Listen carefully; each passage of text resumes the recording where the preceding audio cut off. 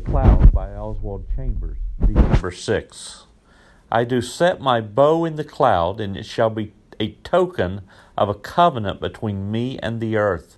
Genesis 9:13. We all understand that in this passage of Scripture, after the earth has been flooded, God is giving a covenant to Noah after this horrendous flood that he will not flood the earth again. It is the will of God that all of us enter into a covenantal relationship with Christ. All the blessings of God, Chambers says, are finished and complete, but they are not ours until we enter into a relationship with Him. It's just like a marriage. When entering into a marriage covenant, the man and the woman become one. Everything that the man has becomes the woman. Everything that the woman has becomes the man. Physically, emotionally, sexually, spiritually, there is a covenantal relationship of oneness that's developed. That covenant is a beautiful relationship of serving each other and loving each other until death do us part.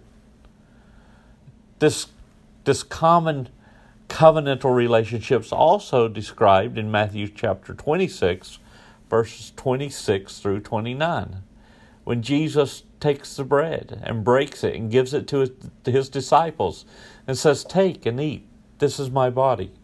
And then he takes the cup and he gives thanks and he says, "Drink from it, all of you, for this is the blood of my covenant, which is poured out for many for forgiveness of sins." What we see here is this moral relationship of a covenant that Christ is establishing.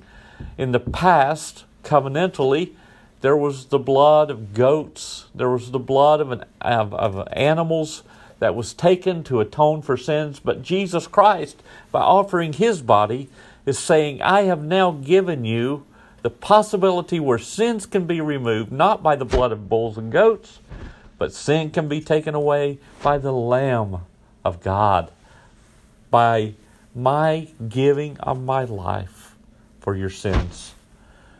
Chambers challenges us. He says, when I've really transacted business with God on His covenant, we have to let go entirely. There's no sense of merit. There's no human ingredient in it at all, but it's a complete, overwhelming sense of being brought into union with God, and the whole thing is transfigured with peace and joy. Thank God for the covenant, the promises of God that we enjoy once we enter into this relationship with Him.